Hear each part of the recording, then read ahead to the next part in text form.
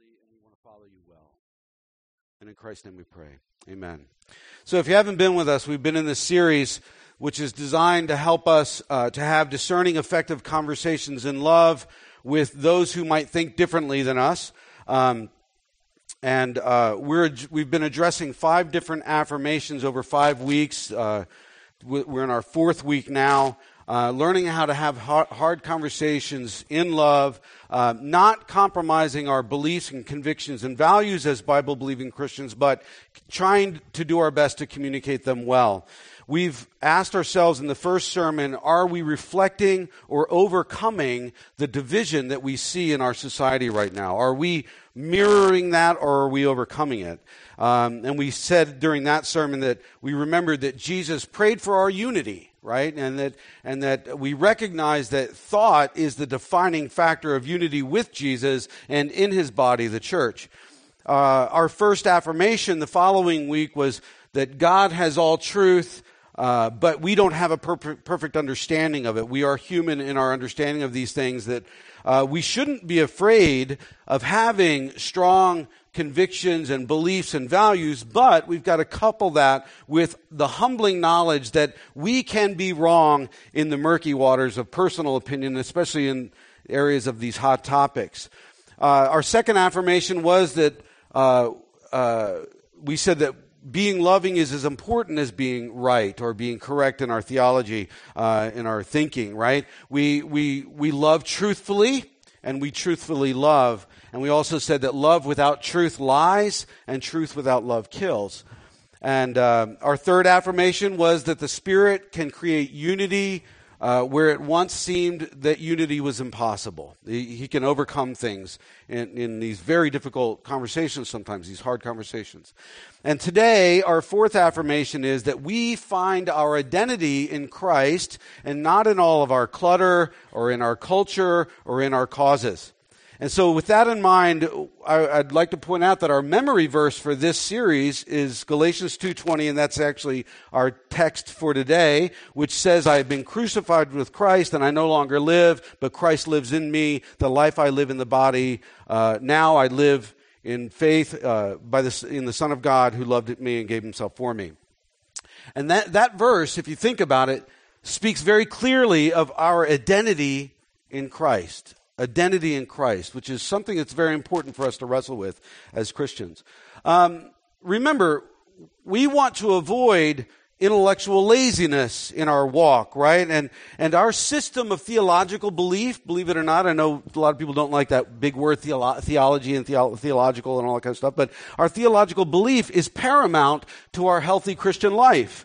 And that is our knowledge of who God is as derived from the Scriptures, right? Not derived anyplace else but from the Scriptures, right? And this knowledge of Christ, of God, informs our beliefs and our decisions and our values in all the area of clutter and culture and our causes in life and all that kind of stuff. And remember, God can't be compartmentalized out of these areas of life, right? We don't come to church and then live our lives separately over there. As Lord, He is Lord of all of life. And our identities put forth and outlined for us in the Bible as being in Christ and nothing else, which is a lifelong lesson. Therefore, primary issues as the nature of Jesus, His death, His resurrection, the nature of sin, our need for salvation, that salvation is by grace through faith alone in Christ, that His deity, the nature of marriage, etc., and so on and so forth, all of these things inform our belief system and our clear, unchanging, and solid foundations because God is clear and unchanging and solid in His character. There's quite a bit of solidity in the Christian life, even though the world right now doesn't feel solid, right? There's quite a bit of solidity in the Christian life, and of which the church can have unity in. And my list here, my little list that I just read, is quite truncated, right? We don't have all the time in the world to go through all these things. Yet there are things in life which aren't necessarily outlined clearly in Scripture, nor should they be, right? The Bible doesn't tell me, right, what to wear in the morning when I wake up. It's not that clear on that. What coffee to buy or necessarily who to vote for, although it might inform that, right? Or how much tip to leave my waitress at the restaurant. All those things are kind of up to me in a sense. But Scripture may inform my thoughts and to some extent in these areas, but maybe not with full clarity sometimes. And the Holy Spirit, I would remind us, is able to interject himself into these more mundane moments of life as well and lead me in certain moments. For instance, he may prompt me to leave a greater tip for my waitress one morning at the restaurant because he might tell me she needs money at that, on that particular day more than another day, right? That she needs an act of kindness or something like that. He may give clear direction in certain areas for his purposes, for the sake of Christ's name, or for the blessing of other people around me, and God speaks to us in those moments, right? And that's a lifelong upward learning curve of learning how to live in the Spirit, how to listen to the Holy Spirit as we go about life. But there are a lot of things that are left to our own choice because I believe that God is loving and he has gifted us with great freedom, right? I'm not tied up, right? Some things are gray in life. Some things we can have disagreement on and it doesn't much rock the boat. It's not such a big deal. But we must remember that the Christian life's lived in open relationship with the Holy Spirit, with direction from the Scriptures, and in community with other Bible-believing Christians in our local church. So sometimes the clutter of life tempts us to define our identity by them, right? It's a pretty simple point. Clutter meaning our wealth, our belongings, things like that. You remember George Carlin called it getting more stuff. You get more stuff and you have to get a bigger house to store all your stuff, right? If you remember that whole comedy routine. And the clutter of wealth can be a sticky wicket for some Christians as they sort of turn a crooked eye towards the wealthy. It's a hot topic sometimes in our day and age. Problem is, where does wealth begin? Who's really wealthy? Right? Who's really wealthy? Because I don't know if you realize that the global rich list would categorize you as in the top 1.23% of the richest people in the world if you make $30,000 a year in America. So you're all obscenely wealthy, most likely, right? That's hard to believe, but it is true. I was watching a show recently where a vampire woke up after hundreds of years of sleep, and he found himself talking to a woman that he planned on eating, right? In her trailer, in a trailer park, and he looked around and he said, "You must be the wealthiest of the wealthy." And she's, he had never seen anything so opulent as having been asleep for so long. He had never seen a TV and things like that. So wealth can be relative, right? Even to vampires, right? Put a poor man in Calcutta, right, in a trailer park in Alabama or something like that, and with an income of $24,000 a year, and that guy just won the lottery, right? To be wealthy isn't a sin. It's not. Although some feel it is, and they do their best to make others feel that way. But there are wealthy people in Scripture that even God made wealthy, believe it or not. There's no prohibition in Scripture on being wealthy, but there's direction for all of us concerning our finances, right? God promised that we would be blessed in order to be a blessing to all the people groups of the earth. That his blessing, even in financial ways, is for a reason. That our wealth isn't just for us to enjoy ourselves, although we can, but it is there to further the message of the kingdom of God to the nations of the world, to bless others. We are called to give our tithe regularly to the local church, 10% being our loose goal, right? To be generous. We're called to care for the poor in different ways. We're called not to be hoarders, of things, to and to put our trust in our wealth, our identity in wealth. So if I'm able to buy an expensive car, there's not really anything wrong with that, but I would want the scriptures to inform that decision, and I'd also want to seek the Holy Spirit in that decision to make sure that I'm not buying that car to bolster some sort of false identity for myself. Right? That's just being a mature Christian. The clutter of life, our wealth and our belongings and all that stuff do not define our identity. Jesus does, right? Pretty simple point.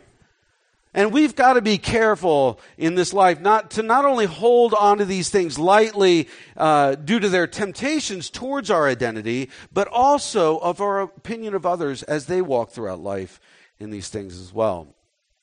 Sometimes we are tempted to make culture our identity, things of culture, to define ourselves by maybe what's popular out there, the current vein of thought out there, the worldview of our time and our culture.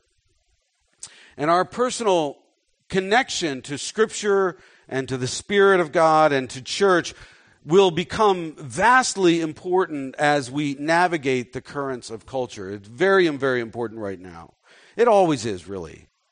But the Western individualistic worldview, which deifies the self, makes me the most important thing in the world, or drives me to vilify others, or not to call other people to repentance in Christ, is often very contrary to the biblical worldview, which unifies us under Jesus. It sets us in unity towards His glory, towards His mission in the world, towards building the kingdom of God and not my own kingdom, right?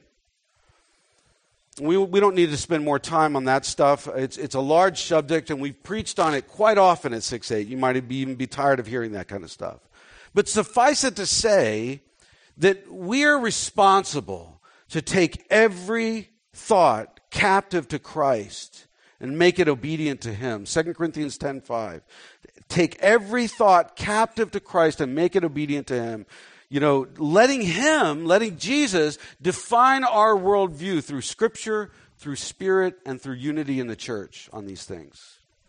Which brings us to our last category, and that is cause. We have a lot of causes out there these days. And let's save ourselves the headache of rehashing the difficult topics, and let's just ask ourselves a few questions. How does God's created order and the directors of Scripture define our views on human sexuality? Do we let God define that or not? Do we let culture define it or God define it? Just a question. Don't get all mad at me. How does the just character of God and His nature of grace define our views on poverty and justice? Do we let Him define that? You may think that you're letting Him define it, but you may not be right. Have you really explored it with God? Can we align ourselves with those who preach a liberation theology which teaches that the gospel comes only to people when systematic sin is dealt with, but it never addresses the personal sin of marginalized people? Can we align ourselves with such a theology? I'm not sure I can. I'm not sure the church can. Can we align ourselves with movements which preach hate towards other groups or that lead people farther away from the truth? I don't think that we can. Can we align ourselves with movements which take the lives of the innocent even before they are born? I'm not sure that we can. Can we as Christians ravage our planet without the thought or care of being good stewards of God's creation? I don't think that we can. Those are big questions. Huge questions. Each one of those questions would take you a long time to think on and to pray about and explore in the Scriptures. And they take a lot of thought. But everything must be weighed against Scripture. Everything must be weighed against Scripture for the Christian. The gospel doesn't afford us the luxury of intellectual laziness. We are thinking Christians, right? Aligning ourselves with a Christian biblical worldview, even when that is a very unpopular thing to do in our culture. Even then. It's hard, and I get it, right? The truth of the matter is that no matter how we vote, we are most likely prostituting our convictions to some degree, since we live in a world of tension where that's not fully given over to Christ as of yet. Not everybody out there is following Jesus. We are stuck in imperfect systems. So we do our best. We pray. We act our best. We exercise caution in how we estimate the actions and the thoughts of others in that whole process as well. It's hard to live right now in some of these issues. The bottom line is that our identity, I'm not talking about everybody out there right now, I'm speaking to you as a believer, right? Our identity isn't in clutter or culture or cause. It's not. We live in tension, looking always to find our identity in Jesus and striving for unity of thought as we come into agreement with Him in the church. We want to walk with Him well together as a body. So there are absolutes and there are clear convictions we must be in obedience to in our belief system as Christians. To find our identity in Christ involves our belief systems concerning who He is as the Scriptures define Him. And that's a big order. But we all hold to these various beliefs which may be right or may be wrong, in certain areas. We may be, or they may be gray areas where, we have to really think about, or they may be areas that even morph in how we respond to them in different situations and in changing times. We're all learning as we walk along. This is a journey of faith. So, I have been crucified with Christ. Listen to that. I have been crucified with Christ. I no longer live. Praise God. I no longer live, but Christ lives in me. The life I live now in the body, I live by faith in the Son of God who loved me and gave Himself for me. Amen. But what the heck does that mean? Right? What does that mean? When you read that, it's almost as if you must resign yourself to the loss of self. Right? That I cease to be and Christ takes me over. Paul sometimes when he writes is very clear, and at other times he's very confusing and philosophic. Read Romans chapter 8. You're like, what in the world? Right? You may have to sit and you may have to meditate on his words to gain understanding. That's why our quiet times and our life in the Scriptures is very important. If you took this verse just by itself, it may seem that I cease to exist and that Jesus takes over, but we have to read Scripture in light of Scripture. We have to read Scripture in light of Scripture. So turn with me to Ephesians chapter 2, a favorite passage. Ephesians chapter 2, page 799 in your church Bibles, if you're using that. Page 799, Ephesians 2. Verses 1 and 2 outline this for us. It says, "As for you, you were dead in your transgressions and sins, in which you used to live when you followed the ways of this world and of the ruler of the kingdom of the air," which is Satan, right? "The spirit who is now at work in those who are disobedient." God's word to us, right? It's a truth about us. All of us before Christ were at one point disobedient by nature to God. All of humankind out there is by nature disobedient to God before Jesus comes into their life. And that levels the playing field. I'm no better than anybody else. They're no better than me. We all need Him. But he continues in verses 4 and 5. He says, "But because of His great love for us," amen, right? "God, who is rich in mercy, made us alive with Christ even when we were dead in our transgressions." Then in verses 8 and 9, you know the verse, right? "For it is by grace you have been saved through faith, and this not from yourselves, it is a gift of God, not by works, so that no one can boast." God bless God, right? Like, thank you. Thank you. The point is, our position with Jesus is one of great gratitude. Great gratitude. And that we find our true self in Jesus.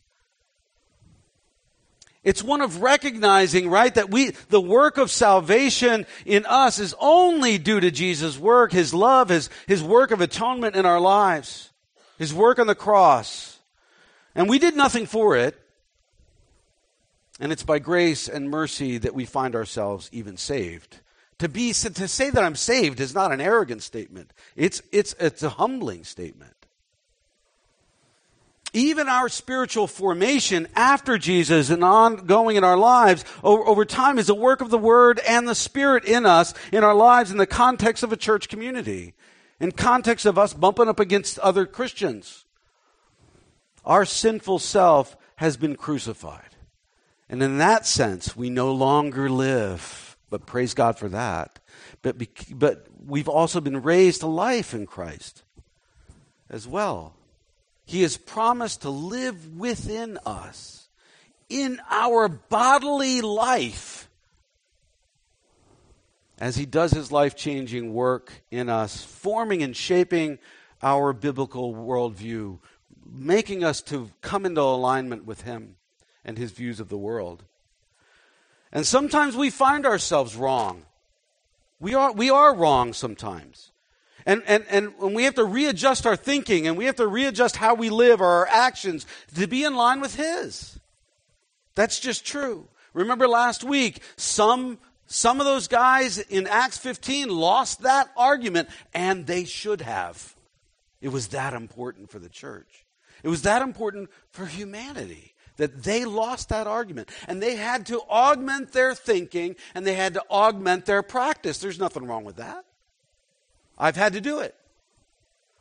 There's encouragement in this journey of faith found in Philippians 1:6. You don't have to turn there. It says, being confident of this, that He who began a good work in you, Christ who began a good work in you, will carry it on to completion until the day of Christ Jesus. Amen. I am in process. 2 Corinthians 5:17 also reminds us, in Christ the old is gone, the new has come. I will be completed over time. The problem is that we live in the already, the not yet, right? The kingdom has already come, but it's not yet fully come, right? The problem is that we live in community right, in the center of all this clutter and culture and cause, which vie for our attention and bring tension with others. We know it. We bump up against other people's belief systems, faulty or right, and it creates tension. And this is where humility that we've spoken of in past sermons comes in, that we do our utmost to live out of a proper biblical worldview, our biblical convictions and beliefs and values as faithful followers of Jesus. Understanding that we can be wrong in our opinions on certain issues at times. We can. Yet we still, in that, can hold on to the solidity of Christ as we know Him and we come to know Him even more intimately over time. In the midst of all this clutter and culture and cause of life, we need direction, since they bring about hard conversations with other people, and that's what our whole series is about. Several years ago, researchers from Harvard University did some investigations into the nature of difficult conversations and how they can be done well. And they concluded that in most difficult conversations, there are two potential dead ends. The first being that is to get stuck on the question of what happened, right? Difficult question to answer when things are hard. It turns out that people simply can't agree on the answer to that question, particularly when their emotions are really high in a certain situation. You've all been there. Oftentimes, two sides of an issue are so dead set on what the facts are that trying to resolve this basic question itself can bring up more tension and be fruitless. Most often, there are underlying fears in people or other feelings which drive our interactions, which have little to do with the facts at hand. You ever feel that in a conversation? It just doesn't seem logical. Sometimes someone may feel like when we're having a difficult conversation with them that they're not being heard, or they're not being respected, or their words, or your words, or your demeanor, or the issue at hand is wrong, or the issue at hand may be digging up past negative experiences. They may be reacting out of all that, and they may not even realize it. It's hard to walk through this stuff sometimes. The second dead end is to try to convince the other party of our good intention while simultaneously distrusting their intentions. But let me put a caveat there. Some people do not have good intention. This is where wisdom comes in, right? Not everybody has good intention when they're going at something. But a lot of the times they do, right? It turns out that intentions are very difficult to speak about together, right? If someone is offended by what I've said, it doesn't do much good for me to try to convince them that I didn't mean to offend. If someone felt my words are cold and unfeeling, it doesn't do much help to convince them that I didn't intend for that to happen. Perception is often reality for a person, right? How they perceive it is their reality. And it's often helpful to remember that many times people do have good intention, right? Even if they might be faulty in their reasoning. The conclusions of this research bear remarkable similarity to the key tenets of the New Testament. The key to moving forward for the Christian in thinking through this, the key to moving forward in difficult, hard conversations is to find my identity in Christ, independent of what others might say or do to me, or even what they think of me. Give up your pride. And what that does for us in these conversations is to eradicate fear, or the need to prove myself. The need to win the argument, or even to guard my rights. It also gives me love for that person going beyond the issue as one of God's created people of this earth, and that God loves them. Even if I feel accused or attacked or misunderstood, the other person's opinion of me doesn't shape my identity. Christ does. Christ shapes my identity. And if I believe this other person's, deeply misguided and deeply deceived even, right? I still believe that they are made in the image of God and they are loved by Christ. And starting from this foundation, many of the most difficult conversations can move forward in unexpected ways. Not always, but sometimes, right? And we can speak on issues much better when the heat has dissipated. When we can say that we don't have to win the argument, right? And that the Holy Spirit convicts hearts through the Scriptures, not me. And that's not my job. It's His job. Most of the time, we argue from our position instead of trying to lead out of God's grace and God's word and a posture of prayer for both ourselves and that other person. We forget that it's promised to us in Scripture. As believers, as children of God, it is promised to us in Scripture that if we lack wisdom in a situation, we can pray for it and God will give it in the moment. He will give us the words in the moment. But even with all that direction, we still say, this is personal, right? These conversations are not hypothetical to me, right? I am feeling attacked. I am feeling misheard. I'm anxious about where this all leads. I feel these things. First, we need to know our limits, right? We all have a capacity for how much difficult conversation that we can handle in a moment. We really do. There are times when it's healthy simply to do our best to walk away from a situation. It doesn't mean the other side wins. It doesn't mean that at all. It doesn't mean that we're weak. It simply means that we recognize that we have limits and we don't want to get to the point of anger where we hurt more. Some good practices in difficult conversations are simply to acknowledge that we are speaking about heart issues, not necessarily about logic. And heart issues don't seem to make sense sometimes. Convictions are deeply held at the worldview levels of the soul, right? If we can say to the other person, I know that you hold your belief very strongly, and I respect that. That statement will go a long way, even if you disagree with it, with what they're saying. So maybe we ask more questions and we make less statements ourselves to understand where that other heart is positioned. Convictions, whether faulty or correct, aren't usually surfacey things. We've got to understand that. They're interwoven in our psyche, in our belief systems, in our soul, in our worldview.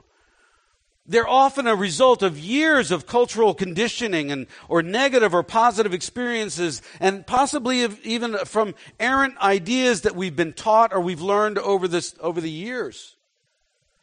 They're difficult to change from one simple argument. It's not going to change like that. We must rely on prayer. We have to ask the Holy Spirit to speak to both of us as we explore a difficult issue together. And at times we need to know our limit of communication on an issue and to simply say, can we take a break? Can we take this up at a later time because I'm feeling like this really isn't productive right now. And you know what? I really want to do this well with you. I want to love you well in this. Knowing and realizing that God is working in them as well, just as He's working in us. Oftentimes, someone may see truth, but they may not want to admit it to you because you've been the problem in their life, right? You ever feel like that? Well, I told him I didn't believe that, but I do. I just didn't want him to know, right? You ever feel like that? We do that. It's craziness, right?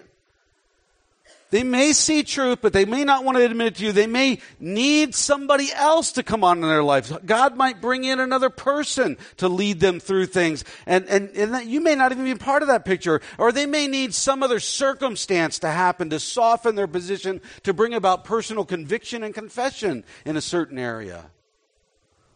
And that may happen years down the road in a person's life, even after you've never seen them for a long time. Continue to pray for them. Second, we need people which would lovingly support us, right? And that doesn't mean we should surround ourselves with just yes people that just tell us what we want to hear, right? That agree with us and say they're wrong. There's a great comedian, Mike Birbiglia. He's fighting about his girlfriend. He's telling his friend about his girlfriend. And he's like, he's the best friend because he says, yeah, she's terrible. She wasn't terrible. She wasn't wrong. But, his friend agrees with him and makes him feel good, right? But it doesn't really help. It means finding people that will pray for us or pray for our hurts and empathize with our anxiety and pray for us in faith and love as we walk through difficult things. Thirdly, we can identify with Christ's humanity. We've got to remember His humanity, right? He was often misunderstood. He was often persecuted. He found Himself in emotions ranging from anger to sadness to exhaustion, sweating blood in the Garden of Gethsemane. You can't be more exhausted than that, more stressed out than that. We won't walk through this life. None of us will walk through this life without feeling the full range of all those emotions, of all human emotion. Pastors feel them too. Sometimes people say, Jason, you seem angry when you're preaching. And I say, yeah, I am. I have to be honest. Sometimes we get upset. Are we allowed to be? Are you allowed to be? Yeah, we're allowed to be. We have to walk through these emotions. We try in maturity not to throw that up on people. We try. I try. Yeah, sometimes it peeps out, right? Forgive me when it does. It's normal. It's part of what it means to be a human follower of Christ. It's part of why I can identify with Jesus, because of His humanity.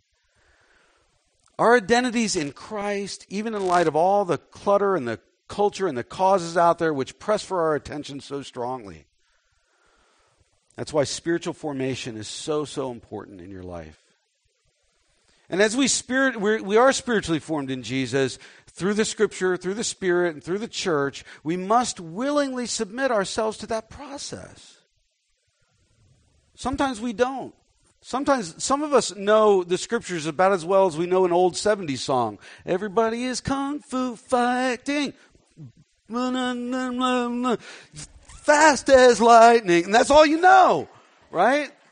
That's all you know. Right? I mean, honestly, it's like, goodness. Why do you think we do things like this? Why do you think we do things like this? Right? Lindley had a great idea that I think we're probably going to adopt, is to have a series where we're all reading through the Scriptures together chronologically. Amen to that, right? Lindley always comes up with these wonderful ideas. Jeez. And then I have to give her credit. And I don't like to give her credit because I want to say that I came up with the idea, but I didn't, right? I have no idea where I'm in my sermon. But we do have to willingly submit to that process. We have to adjust our thinking sometimes to find unity with other believers in Christ, because thought is the defining factor of unity and identity in Jesus and with the church. It really is. So let's end by repeating our memory verse together. We usually do this in the beginning. Let's do this at the end. Galatians 2:20 should be up on the screen there. And 1, 2, 3. I have been crucified with Christ, and I no longer live, but Christ lives in me. The life I now live in the body, I live by faith in the Son of God, who loved me and gave himself for me. And my prayer for you today is that you continually deepen and widen your understanding of your identity in Christ. Amen? Amen. Let me pray for us as we bring the tithe. Let me just say that we're going to pass the tithe boxes, and right after I pray. And if you are new here visiting us, don't feel at all obligated to stick anything in there unless the Lord leads you to do so. You should be obedient to him, but you don't have to be obedient to me. And there are other ways to give up on the screen. Let me pray for us. Father, we thank you. We thank you. We thank you for Ephesians chapter 2. We thank you for Galatians 2:20. We thank you for our position. We thank you for your grace, your mercy. And Father, it is hard to walk right now in life. And we want to do it really well. And sometimes we see opinions and strong views being expressed so strongly that it's tearing people apart, families apart, friendships apart, sometimes even churches apart. Father, bless us with that weird ability to stand on your truth, but understand that we need to be humble at the same time. We love you so much. We want to walk with you well. We don't want to be arrogant people. We want to be people of the kingdom. We want to be people that are totally enthralled with who you are and where you're taking us. And in Christ's name we pray. Amen.